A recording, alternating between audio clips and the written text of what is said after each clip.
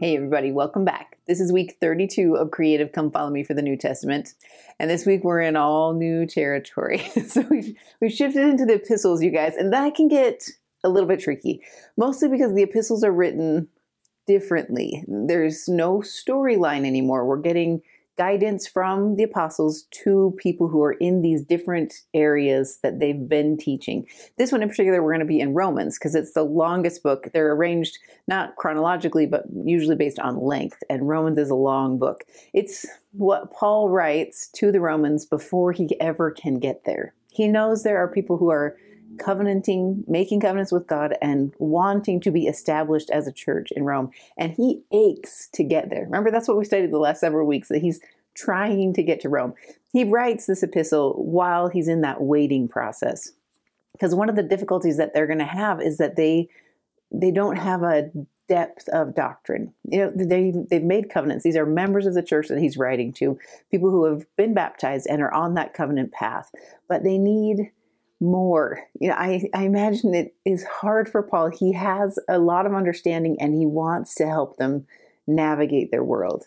Because you guys, Rome is a bit of a mess. One, it's a huge city, but two, it's a city with a lot of trouble, right? It's got a lot of wickedness, a lot of confusion, and he wants to cushion these young saints. You know, like I just think he sees their seeds planted, and what he wants to do is put one of those little protective shells around it, like you do on a tomato plant, you know, just to give them some safe harbor while they're growing up in this faith. And I think that's what his epistles are designed to do.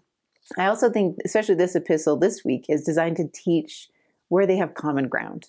These converts to the faith are coming from all different backgrounds, Jews and Gentiles, and they have very different traditions and histories, and it's probably hard for them to find comfort together.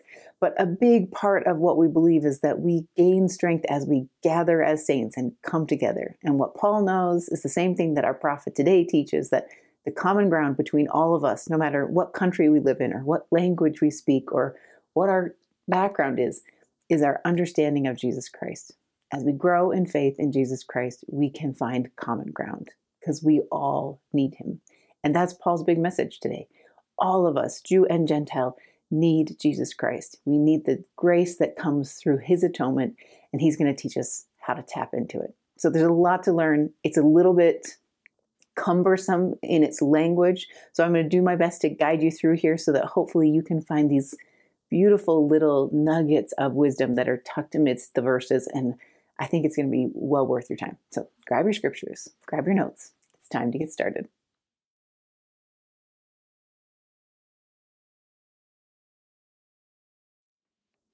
When you read Romans 1, it'll kind of sound like a high councilman's talk. You know, when the high councilman comes, Jason's on the high council right now. So when I hear him speak at church, they often begin with, let me tell you who I represent. You know, I'm here with the love of the stake. I'm here to tell you how much your stake president loves you and also to give you some concerns. You know, I just think it's the same tone because Paul isn't a Roman. You know, he hasn't even set foot in Rome. So he doesn't know their exact troubles. He doesn't understand their exact issues, but he is an apostle of God. And as an apostle, he is a seer. He is someone who doesn't just see what dangers are coming, but also can see what the saints need, because he's a witness of Christ. So if you look in the verses, that's where he begins. Before he talks about how much he loves them, before he talks about the guidance he has to help them stay on this covenant path, he starts with, let me tell you about my authority as an apostle of God, who I am. And so he talks about being a witness of Jesus Christ, that he is indeed of the line of David, you know, a literal bloodline descendant of King David, and also the Son of God, because he's seen him as a resurrected Savior and therefore knows that he is this divine Son of God. I also love what he says in 5, by whom we have received grace and apostleship for obedience to the faith among all nations for his name. To me, this is Paul saying, it's not me, that I didn't contribute much to this equation. He's basically saying I have faith and trust in the grace of Jesus Christ to make me enough for this calling so that I can come and I can help you and I can teach you. I can't be there in person, but my words, if they are saturated with the Spirit of Jesus Christ, can be enough to help you. Let me tell you how the Lord feels about you. And then just like a high councilman does about how the stake presidency feels, he talks about the Lord's love for this particular group of people. So if you look in 7, he talks specifically to these Roman saints. To all that be in Rome, beloved of God, called to be saints, grace to you and peace from God our Father and the Lord Jesus Christ. First, I thank my God through Jesus Christ for you all, that your faith is spoken of through all the whole world. He's heard about their faith and their devotion despite persecution, and he's telling them that we all know about you. We know who you are. We know your difficulties, and we hear about how you hold tight to the truth, and we know just how hard that is. Great job. I just think it's such a lovely beginning to a leadership talk to say, like, we see you. This is so hard, and you're doing a great job. I also love that he calls them to be saints. He doesn't call them saints yet, although they're going to call each other saints. I think he's saying, I can see big potential in you. I think it's actually what a seer is called to do, to see warnings that, dangers that are coming, to see clearly the obstacles in people's paths, and also to see potential. He can see that they can become something great. Even if he can't be in their city with them, they have the capability to become something. And as a seer, he can see that, and his job is to help them see it. And so he talks about how he's been praying for them and how he's grateful that he has a chance to talk to them, even if it's not in the way he wishes he could do it. I actually love how he phrases it. It says in 11, for I long to see you, that I may impart unto you some spiritual gift, to the end that ye may be established.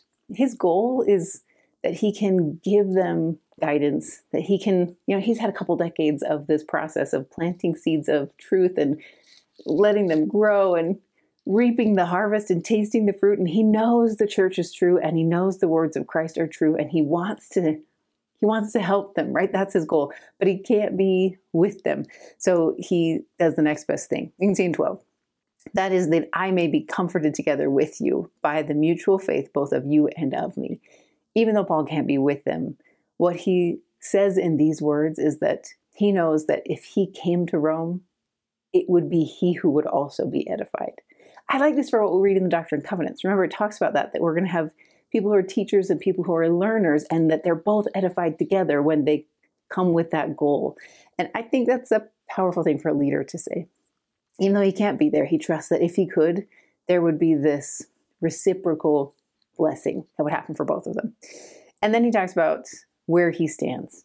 I just think it's one of the weightiest verses in all of this week's study. It says in 15 and 16, so as much as is in me, I am ready to preach the gospel to you that are in Rome also. For I am not ashamed of the gospel of Christ, for it is the power of God unto salvation to everyone that believeth, to the Jew first and also to the Greek. This stance of not being ashamed is mighty. He knows that as soon as he stands up in Rome, persecution will be heaped on his shoulders. Even just trying to get to Rome, persecution is heaped on his shoulders. But he's not afraid. He is, for me personally, I think it's because he's tasted the fruit. He is someone who knows how good that fruit of the word tastes. And so he will share it with anyone and everyone he can. The closest thing I can compare it to is if you had called me 2 years ago, let's say, to recruit YSAs to attend Institute, I would have diligently done my calling, but not been very good at it. But now it's been 18 months, maybe a little more, since I've been teaching this one little Institute class.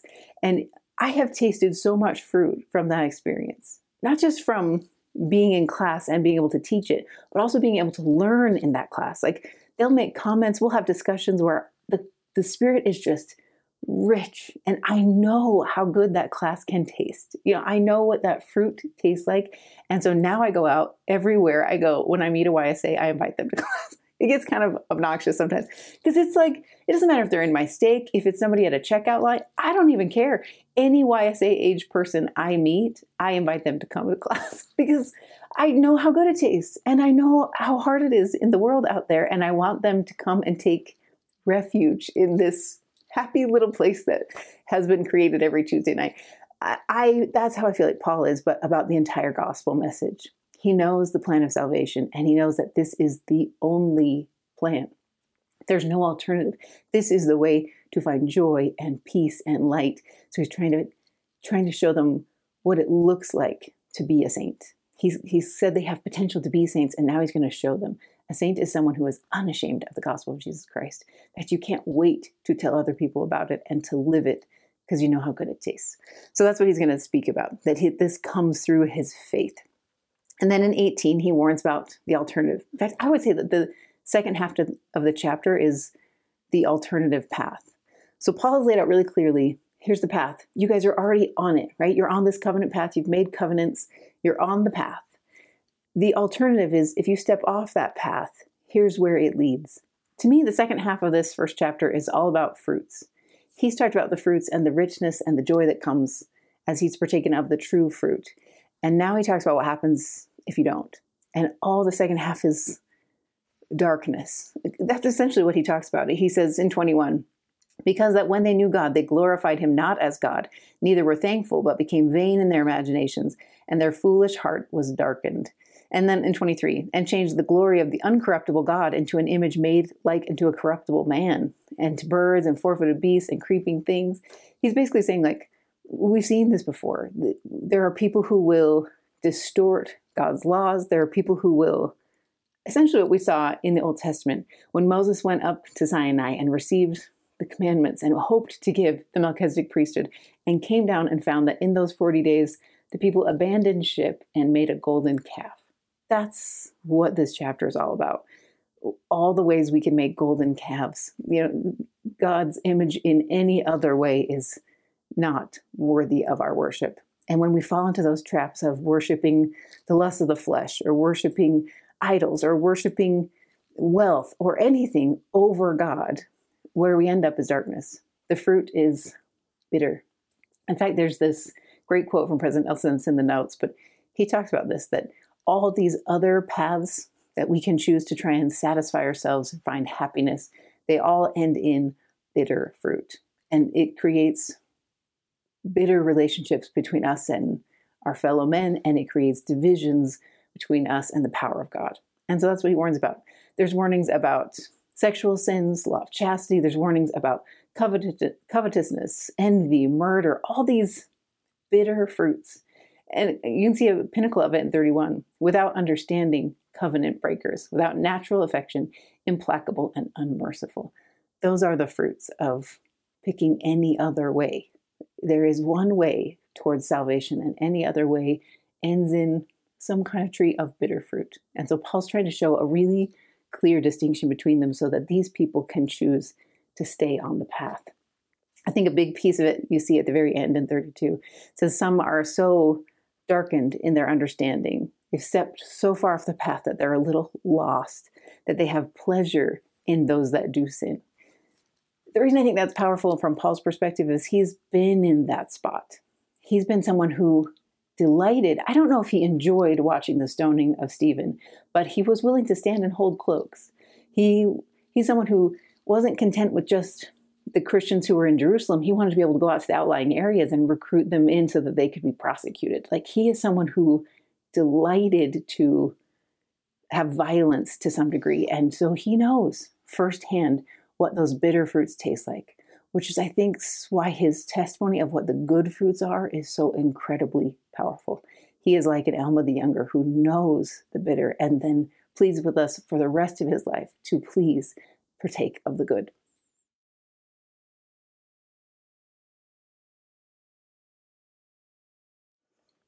I really love that after Paul takes time to talk through all the traps of the adversary and all the ways you can separate yourself from the power of God, he reminds us in big, bold words to judge not. These commandments are not given as a club to use against others, right? It's not designed for you to separate yourself from other people in the kingdom of God.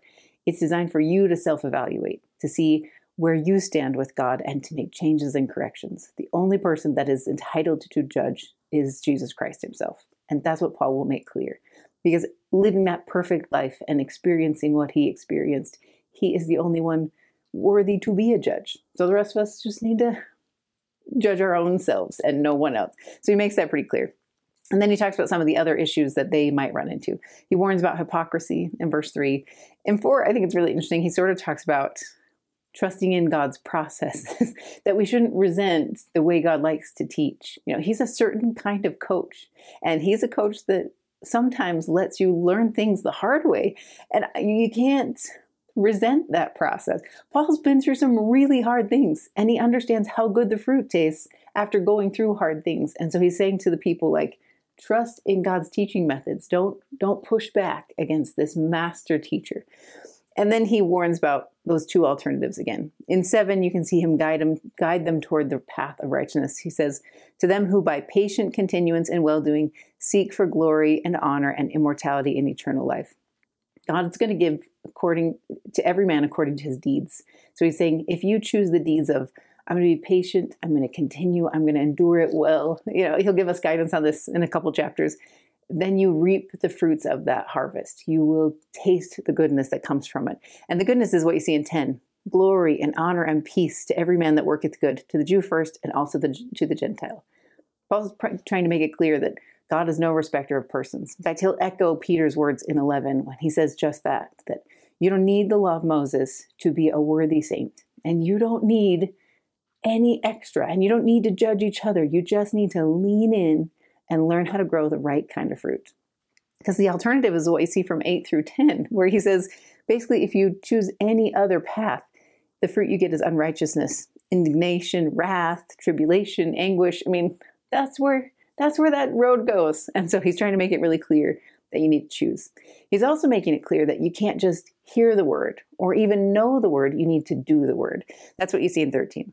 For not the hearers of the law are just before God, but the doers of the law shall be justified. It's by putting your faith into action that we find power. And so that's what he tries to guide them towards. In 14, for when the Gentiles which have not the law do by nature the things contained in the law, these having not the law are a law unto themselves. I know that's kind of a jumbly verse, but here's what's really beautiful about it, you guys. What he's saying is there is something within them that comes to the surface. Because what might happen is the Jews will say, but how can the Gentiles be good? If they don't know the law, they haven't lived according to the laws of Moses, they haven't been circumcised, how could they possibly be good or have any goodness in them? And so Paul's trying to teach them about their divine DNA, that written on their hearts, there is goodness, and it is guiding their actions. In fact, that's what you see in 15. Which show the work of the law written in their hearts, their conscience also bearing witness, and their thoughts the meanwhile accusing or else excusing one another. He promises that all men who come to this earth are blessed with the light of Christ. I really think you could link all these to what we read in the Doctrine and Covenants, like in D&C 88, about the light of Christ being in every man. The visual that I always love to teach, especially when it comes to my kids and the YSAs, is I almost picture it like an invisible solar panel. Like it's something that when we encounter goodness, that panel lights up. Like the landscaping lights I have in my yard. They're not plugged into anything, but when they encounter the sun, they illuminate. That's the light of Christ. And so he's saying to these Jews who are judging the Gentiles for not living the law of Moses, he's saying, you don't understand, the law is written in their hearts. In fact, I love, if you go in the notes, you can find a kind of a scripture chain about this, but this is written all over scripture, where God says that he inscribed us with his law. We don't know it specifically. We might not know all the details of the law, but it will resonate with us. The reason I like that so much is sometimes we picture that experience in the fall as this big division where God, pushed us back and divided us from him. And I think the very fact that he inscribed his message on our hearts and put the light of Christ in every single person shows us that he doesn't want division. He wants us to come home. It is written in their hearts. And so they choose good.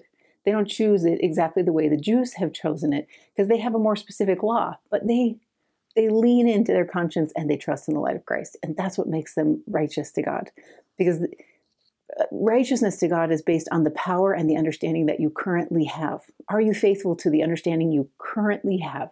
If you are, then you're proclaimed righteous or just by God, and you're worthy of his gifts. And so that's what Paul will teach a little bit further in the verses, like in 17. Behold, thou art called a Jew, and resteth in the law, and maketh thy boast of God, and knowest his will, and approvest things. You have the law with you. You've always had the law with you. But these Gentiles who are coming into the fold also live according to the light and knowledge that they have within them. And so he talks about the bridge. He's like, this understanding of Jesus Christ and his justification is the bridge that will connect all of you. So he teaches that in a little more detail, like in 25. For circumcision verily profiteth if thou keep the law. But if thou be a breaker of the law, thy circumcision is made uncircumcision. He's basically saying, like, all those rites and those steps of the laws of Moses were great if they are like a schoolmaster that leads you to Christ. If you aren't following, if you aren't abiding and doing the things that the law was designed to help you do, then you missed the whole point. So he's trying to teach them it's not the law that made you righteous. It's abiding by it. It's choosing to have faith in the process that he's offering. And so he clarifies in 29. But he is a Jew, which is one that is inwardly, and circumcision is that of the heart, in the spirit and not in the letter, whose praise is not of men, but of God. Conversion is deeper, and an understanding is deeper. It's supposed to be something that's comes from within and then shines out, not the other way around.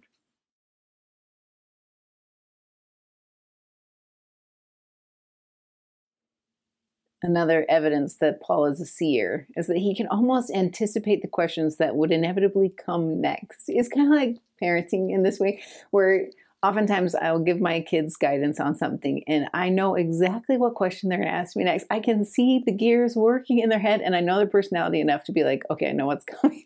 And that's what happens with Paul. So he's just taught them all about that you didn't need the law of Moses in order to have a good heart, in order to choose righteousness, because it's inscribed on your hearts and there's this light of Christ that's given to every man. All of that is in existence, and so you shouldn't judge each other. And of course the next question will be, then what's the point? If I didn't need the law of Moses, then why have I been counting my steps on the Sabbath? Why did I need to be circumcised at 8 days old? Why did I need to do all of those things? And I think it's a really natural question, and I really like the way Paul answers it, because basically what he says is, you don't appreciate what you have. By choosing to live in this covenant during your lifetime, you have been shielded from so much sorrow. It's the same thing, I think, if you ever had a conversation with your kids about baptism and they'll say things like, I kind of wish I could find the gospel at 85 or 95 so that I could for sure make it to the celestial kingdom. This idea of like, oh, it'd be better if I didn't know the truth so that way I can get cleansed right at the end and then be on the road to righteousness. The problem with that is any convert you've ever talked to that has, the fire of the gospel ignited in their hearts, they will always talk about how they wish they found the gospel sooner and how lucky you are to have been born in the covenant or have been a member of the church for a long time, because you've been able to see the fruits, right? The fruits of the gospel are rich in this life, not just in the life to come, but your marriages are better, your families are stronger, your health is better. Like, there are so many blessings that come from living God's law throughout your lifetime that of course it's worth it. The big one that Paul points out in 2 is that they had the oracles of God. The Jewish members have grown up with scripture. They've grown up knowing that God is real and that he cares about the lives of his saints and that he'll part waves for them if necessary, that he will defeat their enemies. Like, they have had scripture in their lives. And that means they've had a precedent for faith. They have a reason to have hope and to believe. And that is worth a monumental amount. So it's worth it that you lived all those laws of Moses so that you could know what these people are just starting to understand. And that's a gift, and we should be grateful for it. And then he talks about justification. Remember, Paul's goal is to bring these two groups together, the Gentiles and the Jews who are both on this covenant path, help them find common ground. And their common ground is understanding the natural man. This has been really interesting to me because over the 18 months that I've been teaching this little YSA class, we've taught the fall. I've taught 4 different classes, different institute programs with this same basic group of kids. And I've taught lessons on the fall, I don't know how many times, 10, 12 times maybe.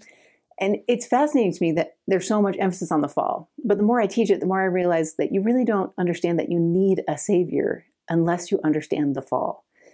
Otherwise, it just sounds nice. It sounds comforting. Jesus sounds like a comforting friend. But what the fall teaches is that we absolutely have to have him, that no amount of faith or works in him can compensate for what happened in the fall. So just like we've talked about in the past, when I teach the fall, I like to teach it as this downward yet upward, forward trajectory. So I always picture it like a big ski jump or the beginning of a roller coaster, that the fall kind of created this downward trajectory that gives us the momentum we need to go further in God's gospel plan. And so when you realize that you've gone down that far, you understand why you need the redemptive power of Jesus Christ, because you simply can't get back. Our goal is not to get back to the Garden of Eden. It's to get back into God's presence and to be there and feel comfortable in God's presence. And that's what the gift of the atonement offers. His grace gives you the ability to overcome the fall, something that no amount of works or good deeds can accomplish. And also the grace to be comfortable when you get back to God's presence, to belong there, because your character is different and who you have become has changed. That's what Paul's going to teach about. I just can't go through each and every verse, but that's kind of the main message of it. He talks about the options. So he talks a little bit about the natural man. So if you look in 10, as it is written, there is none righteous, no, not one. There is none that understandeth, there is none that seeketh after God. They are all gone out of the way. They are altogether become unprofitable. There is none that doeth good, no, not one.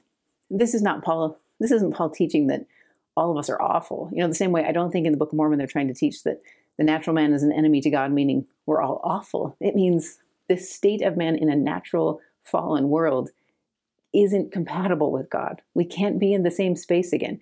We need the Savior to overcome that gigantic gap. He's the only one that can accomplish it.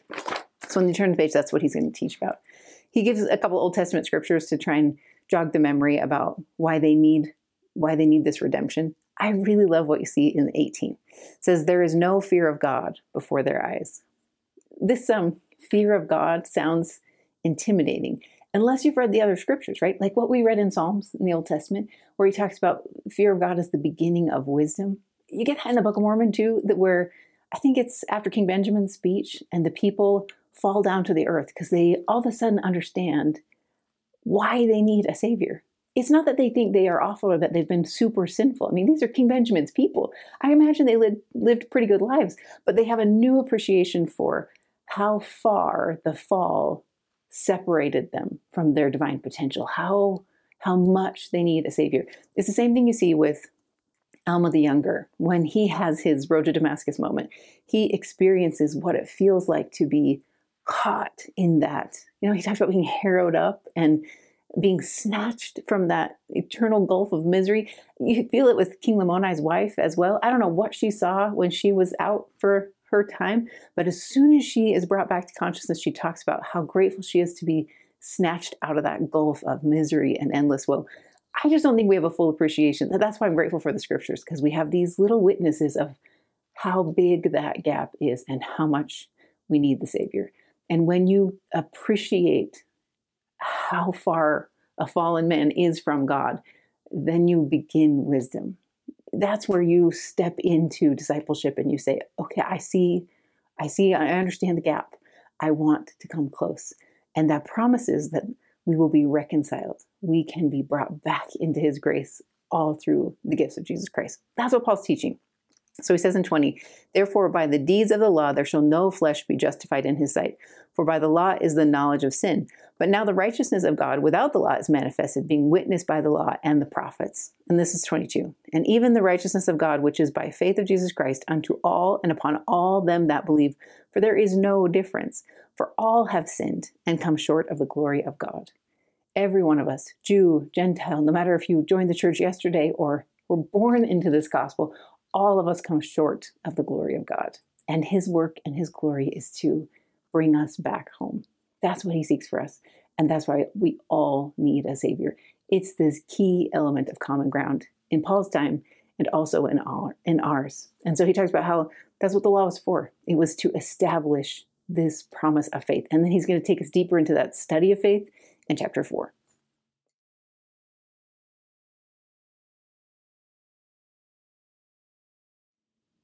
I really think Paul's kind of a master teacher at this point in his ministry. He's been a missionary for decades. He knows what helps people understand the gospel message. And a big one for this particular group, where they're struggling to understand the divisions between Jew and Gentile and how they find peace.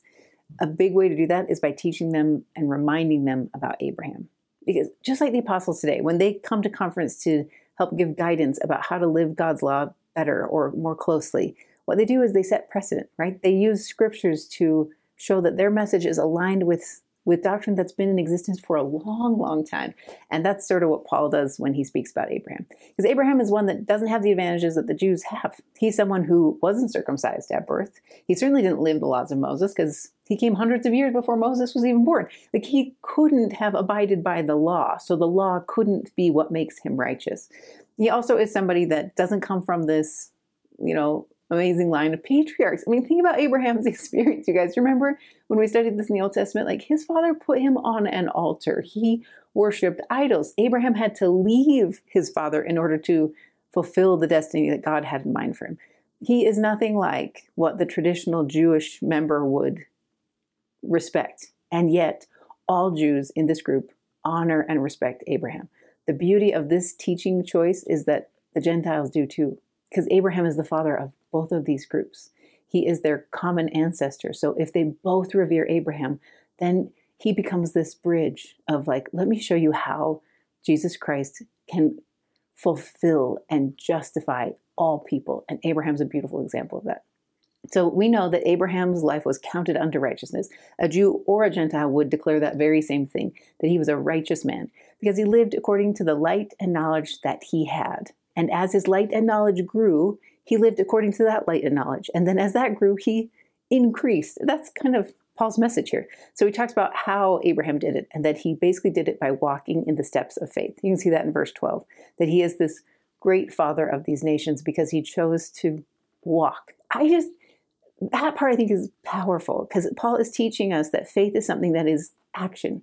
It is, I understand exactly what the Lord wants me to do, even though I can't see it perfectly, and I will act in obedience. And that's what Abraham's whole life is, you guys. He chose to walk in obedience when he couldn't see the beginning from the end like the Father could.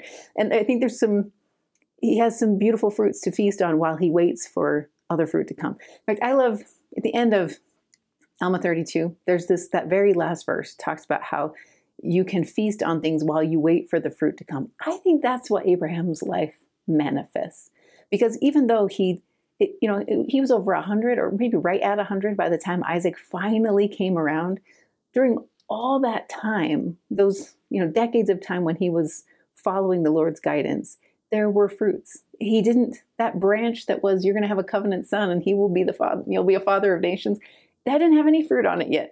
But he trusted that the fruits in the rest of the tree were so abundant and so good that promise would be fulfilled, that branch would produce fruit. If you've ever harvested or grown like a little fruit tree and seen like just a little bit of fruit at the beginning, and you feast on that while you wait for the rest of the tree to fill out, that's what I think we're asked to do all the time. There are parts of the gospel that just don't quite click for me yet, or there are parts of promises in my patriarchal blessing or things I've heard in blessings from priesthood leaders that aren't fulfilled yet, but I trust that they will be, because there's so much fruit in the rest of my tree of testimony, guys, that I'm like, I know it's going to come.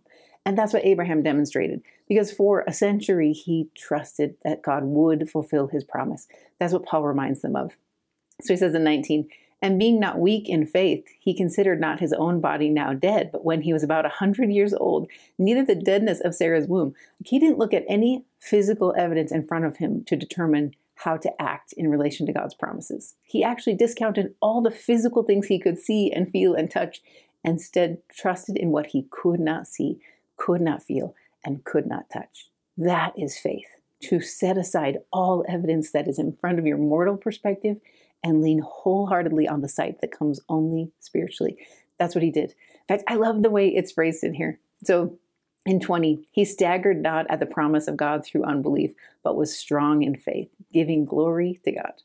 All that time where he was waiting for that one branch, that promise of a covenant son to be born, he and his wife trusted. They staggered not.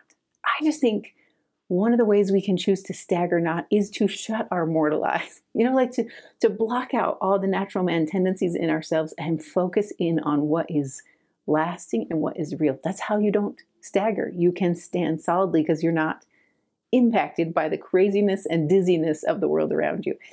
They focused in. And 21, and being fully persuaded that what he had promised, he was able to also perform. He was convinced that if God asked him to do something, he had the ability to do it. It's just like Nephi heading in to get the plates. He knows that God doesn't give commandments without giving you the tools to accomplish it. Or the brother Jared on the barges, or any of those moments of epic faith where things are put to the test and you have to say, I believe there's so much fruit in the rest of my tree that even though I can't see this promise, this branch is not producing, I know that it will, because the seed that started this whole tree is evidently good. I can see the evidence of its goodness, and I trust that the tree is going to produce. That's Abraham, and that's what Paul wants them to lean into that stance of solid understanding. And he says, it's not just for Abraham, it's for you too. So we go in 24. But for us also, to whom it shall be imputed, if we believe on him that raised up Jesus our Lord from the dead, who was delivered for our offenses and was raised again for our justification. The way we can have this stance of faith is to believe in Jesus Christ. When I was talking to my YSAs this week, we talked about whether or not you can have unshakable faith. Because it almost seems like an oxymoron to me. Because faith means you can't see something and you're taking this leap of trust. So can it be unshakable? And what I've settled on after reading some words of Jacob is the way I can have unshakable faith is I have faith in someone who is unshakable. I know that Jesus Christ is unshakable. I know his doctrine is true. I know it is solid. And so even if my faith is imperfect, because my faith is in him, it's unshakable. That's what I think Abraham understood, certainly what Paul understood. And that's why he can stand boldly and say, I'm not ashamed of the gospel of Jesus Christ. It's the way of salvation. He's going to echo that again in chapter 5.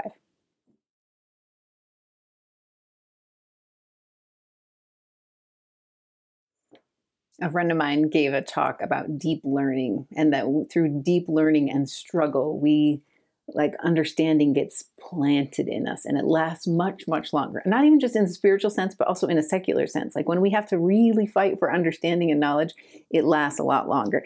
Actually, I think that's what Paul's teaching here, but he adds an element for the spiritual learning process that's critical, and that is faith. So if you look in verse 1, therefore being justified by faith, we have peace with God through our Lord Jesus Christ. Paul's trying to say that at this, you get to a settled place. That's where Abraham was. Even though that branch of the covenant son hadn't produced fruit yet, so much else in his life had fruit. To know that God loved him and that he saw him, that he was going to fulfill his promises, that he was settled. He had peace in God. And when you're at that place of peace, then you can approach tribulations differently. It's kind of like what we said with Joseph Smith just a couple weeks ago about where he said, deep waters are what I am wont to swim in. Because he's learned that even though God doesn't give him all these tribulations, he doesn't create the mobs that put him in prisons, he doesn't cause these problems, he can take all those things and make them work together for his good.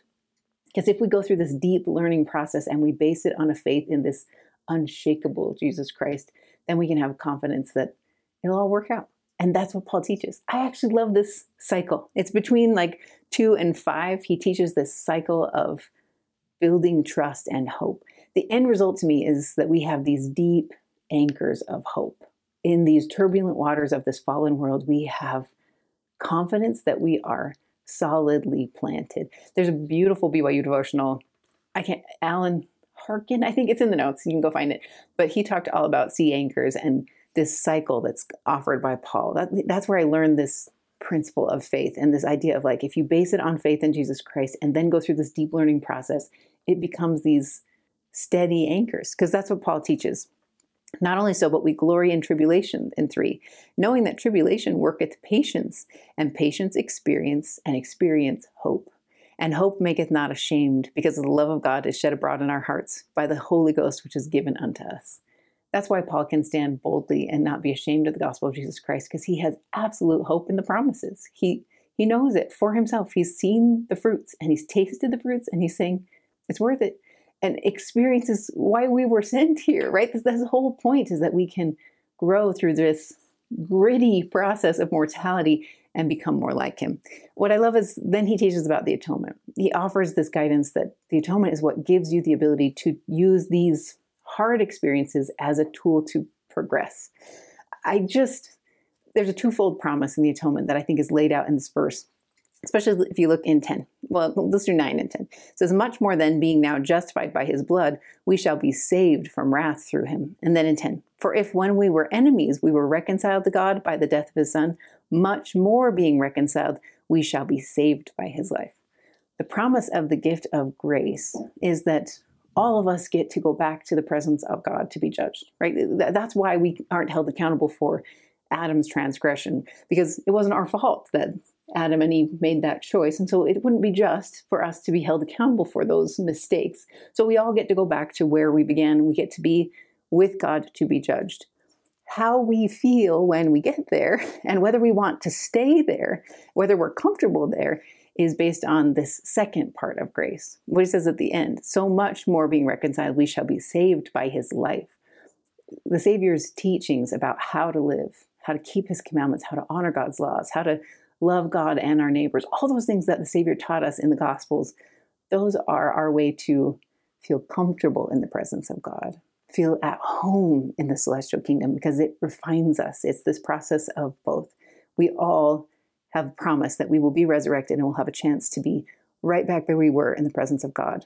But we will not be the same person because of the gifts and grace of Jesus Christ. He makes us enough, both overcoming the fall and overcoming all of our natural man tendencies. I just think it's this beautiful, holistic promise, and it is free. In fact, that's what Paul will emphasize multiple times in this chapter. It is a free gift given to Jew and to Gentile, given to anyone who, if you joined the church 10 years ago or join it 5 years from now, it's this free gift that's available to all who will grab it. And so he invites everyone to lay hold on it. I love the way it's phrased in 21. That as sin hath reigned unto death, even so might grace reign through righteousness unto eternal life by Jesus Christ our Lord. He's basically saying, Adam fell that men might be, and men are that they might have joy. Grab onto this free gift. It is right here in front of you. It will make your life here in mortality better, and it will make your hope for the future much, much brighter.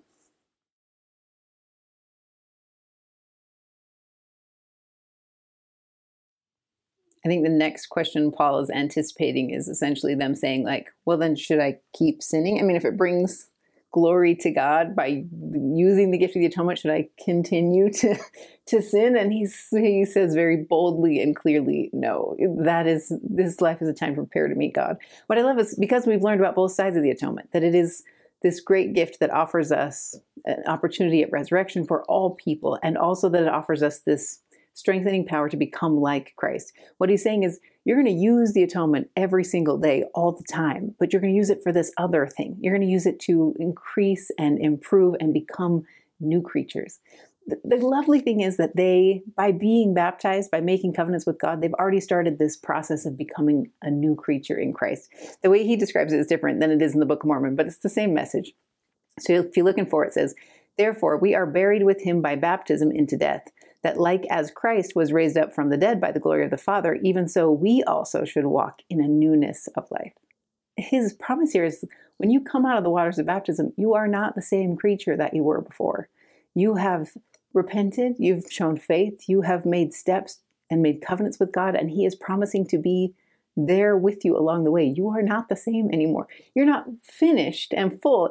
The visual that always helps me is what we studied in the Book of Mormon when Alma was teaching about being new creatures. And we made those butterflies. Remember how there was a great talk from Sister Nelson where she talked about how in order to be a butterfly, you have to never be a caterpillar anymore. You have to set aside that phase of your life and become something new. They're kind of in that chrysalis stage because they're just learning, what their potential is, but they are no longer who they used to be. And Paul's helping them understand that. So he's saying that step of baptism, you buried that old caterpillar version of yourself, and you are now something different. So of course you won't revert back to a life of sin because you are a new creature now.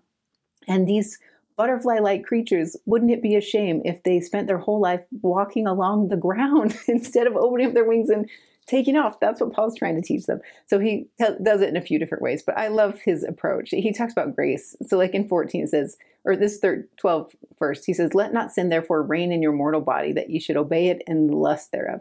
Neither yield ye members as instruments of unrighteousness unto sin, but yield yourselves unto God as those that are alive from the dead, and your members as instruments of righteousness unto God.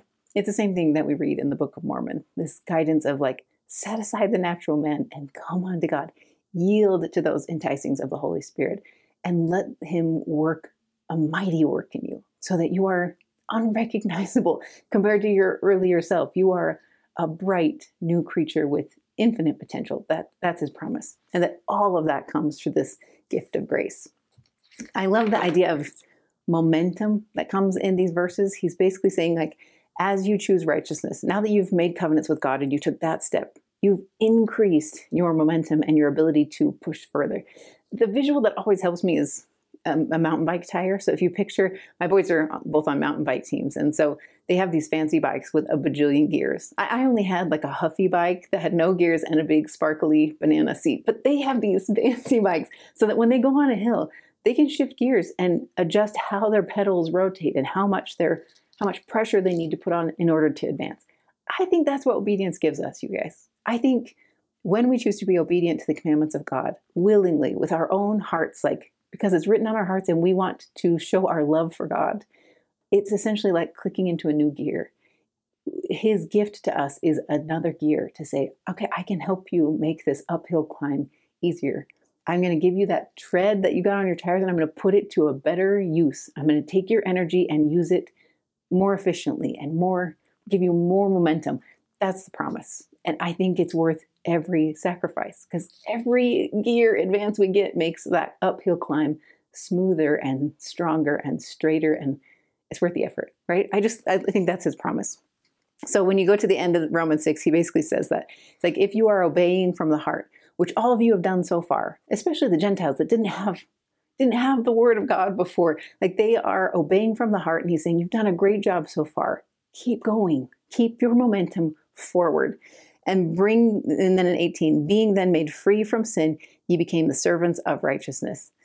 It's interesting to me in these last couple verses, he basically says, like, cast your mind back on who you used to be. You don't need to forget who you were as a caterpillar. You need to remember what that felt like and how limiting it was so that you can use that as momentum to keep going forward. Cast your mind back on where you were so that you can look forward with faith that if you got help then, you'll get faith. You'll get help today. What I think is powerful is he ends his talk about fruit. He says, I want you to think back on the fruits that you had in that old life. What did your family look like? What did your community feel like? How did you feel when you thought about somebody like God? What were the fruits of that old life? And compare it to the fruits of this new one. Think about how good it tastes to know that you are loved by God, that you have a Savior who will redeem you, even when you don't live perfectly. How good it tastes to know that there are others in this work with you and that you're going to figure this out together. And for me, I think one of the most powerful things that Paul seems to emphasize is that you're not obedient out of fear. How good does it taste to be obedient because you have hope? You have hope that this promise is real, that everything he's offered you and everything he has yet to give you will in fact come. Choose to be obedient because you have hope. It's kind of like what we read, is it 2 Timothy, where he says that God doesn't give us a spirit of fear, but of love and of a sound mind. It's the same idea, right? Paul is saying, I don't want you to choose this because you're afraid of the consequences of choosing poorly. I want you to choose it because you know exactly how good it tastes and you're willing to make the sacrifice. It's the same invitation President Nelson gives us today. So I think there's a lot of power in this week's verses.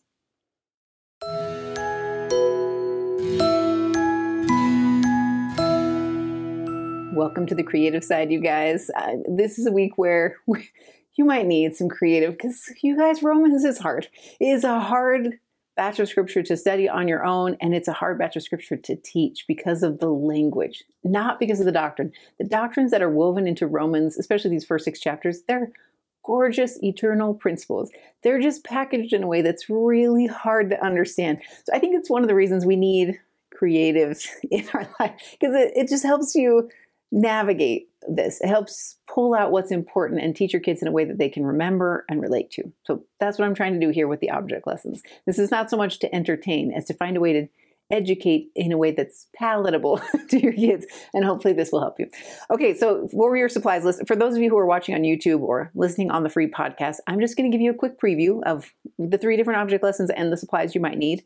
And then for those of you who are watching on the full course or listening on the private podcast, just keep watching or listening and you'll get the full story of how to pull these off and the printables and the notes and all the things you might need to try to teach these smoothly to your families or your classes. Okay, let me walk you through the supplies first. The first one's really easy. You just need 2 pairs of sunglasses. We're going to actually talk about the guidance that Paul gives in Romans 1. This is when he's teaching about, he basically gives guidance to the saints saying, here's the way. And here's all the other ways. And all these other ways lead to darkness. When you take the gifts God has given you, your natural inclinations, your talents, your abilities, and you distort them for your own purposes, or you change them in order to serve the natural man, things get dark pretty fast. And there's a really cool way to teach that with 2 pairs of sunglasses. So look for ones that are polarized. If you don't know for sure sunglasses are polarized or not, I'll show you a trick so that you can figure that out. But it's pretty easy. Almost all gas station $10 sunglasses are polarized. So find a couple pairs and you'll be good to go. It does seem to help if you have one pair that's a little bit larger than the other pair, just for the object lesson's sake. The other thing that's handy is if you find a pair that doesn't look like this. So this is all I could find on hand. But if you find one that doesn't have a super shiny surface, they seem to work a little bit better in this object lesson. But as you can see, I ended up using it and it worked just fine. So see what you can find around your house or in your junk drawer and you'll be all set for the first object lesson. The second one, you really don't need any supplies other than what you would already use in your Come Follow Me. So you're going to either use something like your Come Follow Me manual or even printed scriptures or even scriptures on the app. Any of those will work. We're going to talk about what it means to be justified. That's a big theme in this week's study. And I think you can teach it with typography. So I'm going to show you, since I'm a graphic designer, I'm going to teach you a cool, simple way to show your kids what it means to be justified and what the blessings are that he is offering. Third one, this is a little more interactive. So on this lesson, I'm trying to teach about that cycle of hope that Paul teaches us, that we glory in tribulations because they lead us to patience, and patience leads us to experience, and experience to hope. That cycle we'll go through over and over again in our life. What I like about what Paul's teaching is he's saying you don't need to avoid adversity. You don't have to seek it out for sure, but you don't need to avoid it because God can make all things work together for your good. So we're going to teach that by making tops. So just like you played with when you were a little kid, we're going to do a cardboard version of a top that your kids can spin. And there's a couple different sizes to work with. For this one, supplies-wise, we're going to talk, you just need the printable and then you also need some cardboard. I did find that when I made this just paper, they weren't heavy enough because basically what you're teaching is that the weight that the top offers to this pencil gives it the ability to spin. So it helps to add a little bit of weight. For us, I used like an Amazon Prime package because we always have those available at our house. And I mounted the cardstock onto cardboard and that seemed to give me just the right amount of weight. I did give you some that are larger like this that have a stack of printables on them. And then there are some cute little tiny ones that you can use if you have a bunch to make in a class. The only other supply you need for this one is the centerpiece, which we just used broken pencils. So this is the time of year, since it's, August, you're probably going through all your kids' old backpack and old junk and finding all the broken old pencils. This is a really good use for them. Or if you don't have those on hand, it's school supply time, you guys. So go to the store, you can buy a pack of pencils for like $1.50 and have plenty to use. Ideally, you want some that are small. So for us, I actually took new pencils and cracked them into 2 pieces, and that made plenty of options for me to create tops with. So cardboard, broken pencils, and you'll be good to go.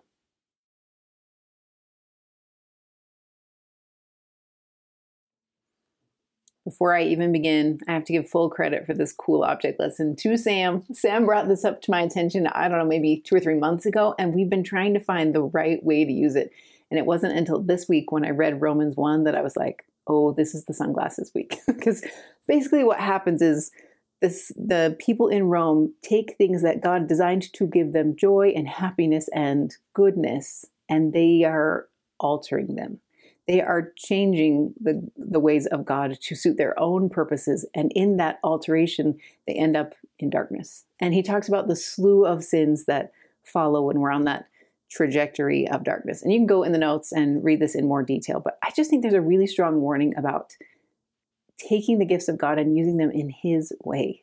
There's actually a lot of precedent for this in scripture. This is in the notes as well. But I was starting to think about, like in the Book of Mormon, for example, Lehi and Nephi are promised that they're going to get to this promised land, and that if they live in righteousness, it will flourish and they will have joy in their posterity and all will be well. If they don't, if their people turn against God, then all those promises are forfeited. It's not that God took those promises from them. It's that he can't give them to them. The blessings are withheld because they are not worthy to receive them. The same thing happens, like, for example, with the Liahona. It's this gift that's designed to make their lives better and easier and so they can navigate. But if they don't live righteously, it doesn't work. It's dark. There is a darkness, not in the instrument itself, but in that it can't navigate. It's like having a sky that's completely clouded over. They can't navigate by it. You see the same thing in the Doctrine and Covenants when the saints are guided to their promise that they will be given an abundance of things, that the land will grow well, that they'll have profits, but that they have to promise that they will consecrate those things, that they'll take care of the poor and look after the widows. And if they stop being charitable, those blessings can't be theirs. That's what Paul's trying to teach these saints. And the one way I found to teach this, thanks to Sam, is to talk about sunglasses. So I don't know if you know this about polarized sunglasses, but when you hold up a pair of polarized sunglasses like this, you can actually see through it just fine, right? These glasses are actually designed to be a help. They're kind of like the Liahona in that they're given to us to protect us and give us clear sight on bright, shiny days so that we can see farther and have our eyes be protected. What's interesting is if you hold them in the wrong way, they do exactly the opposite. So it's hard for me to demonstrate here, but I'll show you on the video that basically what you want to do is either wear the pair of sunglasses and hold the other pair of glasses vertical and horizontal and see the shift. Or if you're trying to show a whole class at once, you can hold your sunglasses up in front of a window so that everybody can see it at the same time. But I actually thought it was cooler when we actually wore the sunglasses. So basically have your kids put on a pair of polarized sunglasses and then hold up a second pair against a light source of some kind. They'll be able to see through that second pair just fine. So for us, you can see the mountains, you can see the clouds behind it, even with two sets of sunglasses at play. What changes the vision and makes it immediately dark is when you distort it. So when I take this good gift that I've been given that's designed to protect me, and I try to use it in my way, in a way that's contrary to what God's laws are, I get darkness. You can flip it back and forth and see this very stark, very clear difference. In God's way, I have sight and I can be protected. In my way, I have darkness. There is no fruit. In fact, President Nelson calls it bitter fruit. There is no fruit on that tree. And I think it's powerful to use this as a tool to teach a lot of different things. Anything we do that takes the gifts of God or the natural inclinations of our bodies and we use it in a way that is counter to God's plan results in darkness. You can see Paul lay out some of those. I put some in the notes for you. My hope is here that you can pray about this and think about what your kids need. You know, if their struggles are with pornography or if you're worried about other issues, that you can kind of like dive into this object lesson and teach what those inclinations are, that they're not evil inclinations. It's that we're using those inclinations in our way instead of in God's way. And when we do that, it always yields darkness. So hopefully this sunglasses lesson will give you a lot of different ways to teach. Well, one way to teach a lot of different issues that your kids might be wrestling with or that you think they might in the future wrestle with. So hopefully this gives you tools to use in a lot of different ways.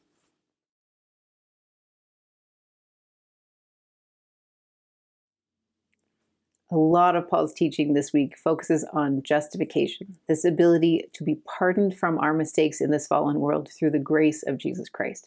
That we all come short of his glory, that none of us can be perfect in this life, and that even if we were perfectly righteous, we would come short of the glory of God. And so he says, relax and be at peace. I actually think one of the things I'm hoping with this object lesson is that you can touch on perfectionism, because I think it's something that a lot of our kids struggle with, and all of us sometimes struggle with. We get anxiety about trying to be as perfect as we possibly can, and we worry that we are unlovable to God because we haven't been perfect. What I love about the doctrine of Paul this week is he teaches that you are loved by God no matter what. In fact, I think it's Elder Rasband who said, like, God loves you and has always loved you, and nothing you do or do not do can change that. What he wants to do is love and bless you. And in order to bless you, you need to be obedient. That's what I think the basis of this is. And then you want to talk about how justification bridges that gap. Justification is one of those words that sounds complicated, but your kids actually probably instinctively recognize it. They just don't know it. So that's where the object lesson comes into play. So if I were you, when you were starting, this is how I did it with him last night. I basically called him into my office and I said, okay, Sam, I want you to look at this text. So I held up the Come Follow Me manual, but your scriptures are aligned this same way. Almost anything the church produces has this sort of alignment. And I said, Sam, I want you to look at this. Have you noticed that like all these lines have different numbers of characters? In fact, for one of the pages, I actually went and counted all the characters, like all the letters and all the spaces, and I wrote the sum at the end, like how many there are. And what's interesting is even though this line might have 86 characters and this one might have 78 and this one might have 93, they all begin and end in exactly the same place. And so I said to Sam, like, how does that work, Sam? How is it that each of these lines have different numbers of characters and spaces and yet end in this perfect line down the page. What I would do if you had a little time is I would challenge your kids to actually try to accomplish that in a word processor of some kind. Like go open up a Google Doc on their Chromebooks or in their phone or wherever and say, okay, I want you to type out this paragraph from the Come Follow Me manual and try to get your edges to line up perfectly. If they don't know anything about alignment, then they'll try and they'll fail, right? It'll look like the notes that are on my Google Doc. They all end at a different place, so they don't line up neatly on the end. And then you want to teach them about an alignment tool called justification. So if you go up in the tools section of your Google Doc, there's one that's like center align, left align, right align, and then there's one called justify. And justify means no matter how many characters, no matter how many spaces there are, the computer will spread that out perfectly so that you have these lovely, even lines of text. That's what the gift of grace is for us. He's saying it doesn't matter how many letters you come to me with. It doesn't matter how many spaces you have or how much of your life was spent in darkness. It doesn't matter. Come to me with what you can and I will justify you. There are blessings to obedience. I'm not trying to imply that we don't need to choose obedience because he wants to love and bless us, right? But what he promises through justification is that every one of us can be made whole. We can be made full. And we don't need to stress about how many letters we were able to accomplish. We don't need to stress about how many spaces there are in our line, because with his justification, we are made full.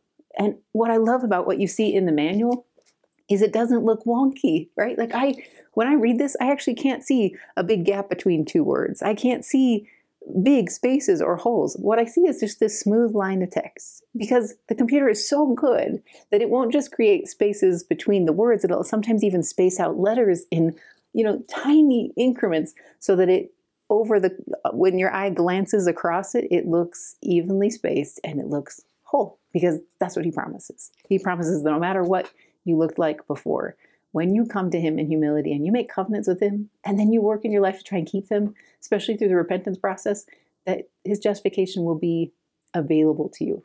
And there will be a point when you can highlight your life and hit justify, and he will say, full. You are made whole and full. And I just think that's an incredible promise I want all my kids to understand. And my hope is that by doing it in a word processor thing, that the next time they have to go and select center text, right align text, and they see that little justify every time they're in a Word doc in high school or middle school, they'll remember that promise, and it'll hopefully keep them steady just one day more.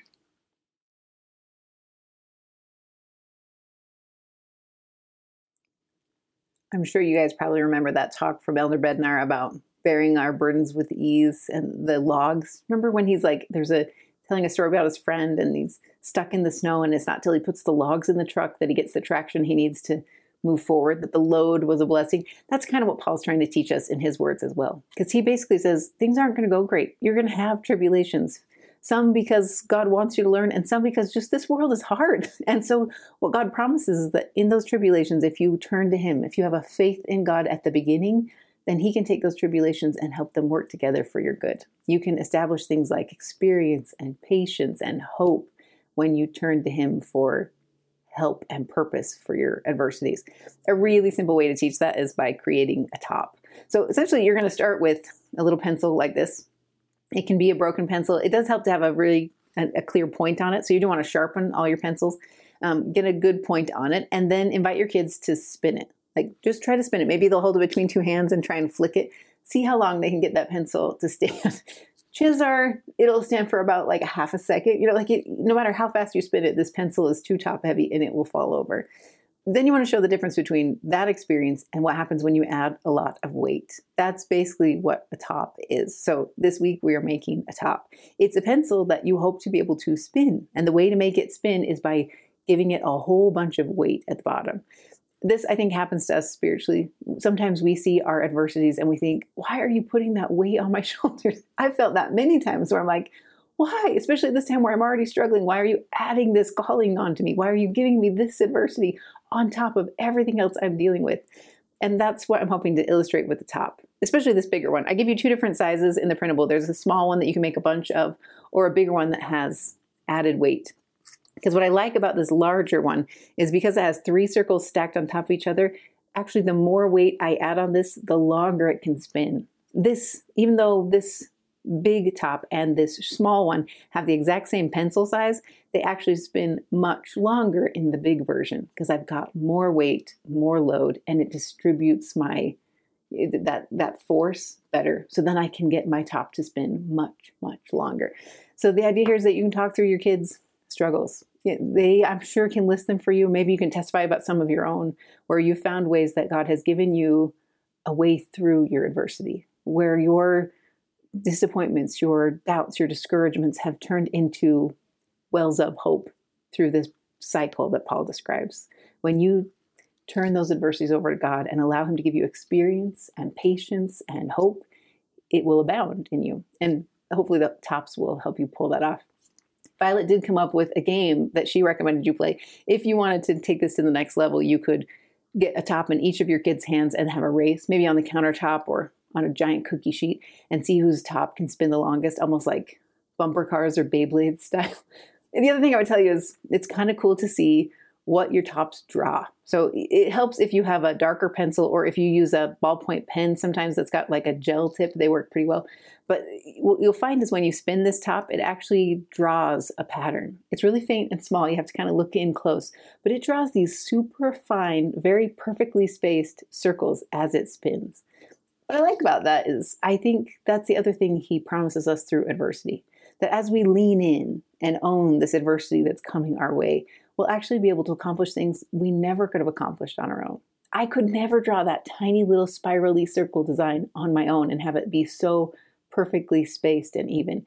But almost like a spirograph, when you do it with the top, it creates something you can't do otherwise. And I think that's a powerful second benefit of this object lesson, in addition to just the fun of creating a top and learning about the value of the load. So in the notes, you can find links to the Elder Bednar's short little video clip and also some scriptures to help guide your path. But hopefully these simple little tops will help you pull that off.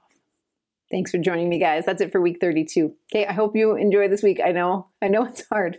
I know because the first day I started studying Romans like a week and a half ago, I was like, what are we doing? Like, it's a shift from what we've been used to. But I did find that the more time I could give it, the more things kind of rose to the surface. Especially as I went about my life and kind of kept doing my normal day-to-day routines, understandings would come. There's lots of great commentary out there. There's other Bible translations you can find in the notes. There's lots of good tools, but I really think the most helpful tool was to give it time and to give a chance for the Spirit to teach me.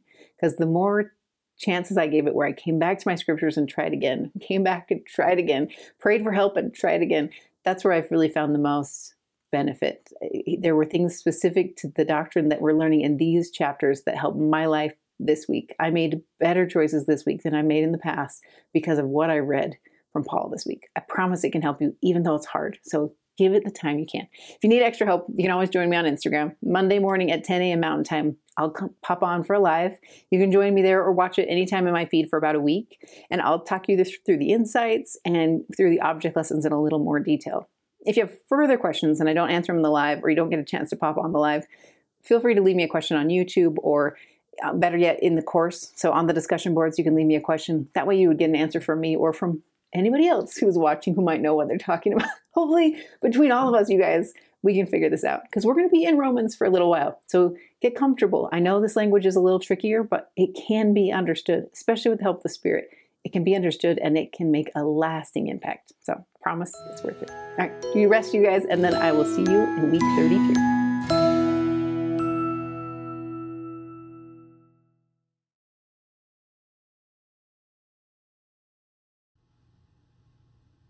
Thanks again for joining me, you guys. If this content is resonating well with you, I hope you'll consider liking and subscribing, leaving a review if you can, and then also popping over to the full course. In the Creative Come Follow Me course, I provide weekly content in full videos. So full videos, the insights, videos of all 3 object lessons, as well as all the tools you need to support it. So within the course, you'll find professionally designed printables each week. You'll find extensive study notes so that you can go a lot deeper into the text.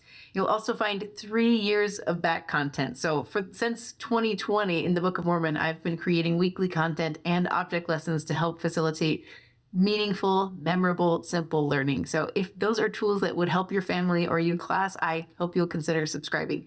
Head on over to creativecomefollowme.com. You can find sample videos, sample printables, and an option to subscribe for a month and test it out for your family and see if it's a good fit for you. I hope you enjoy it.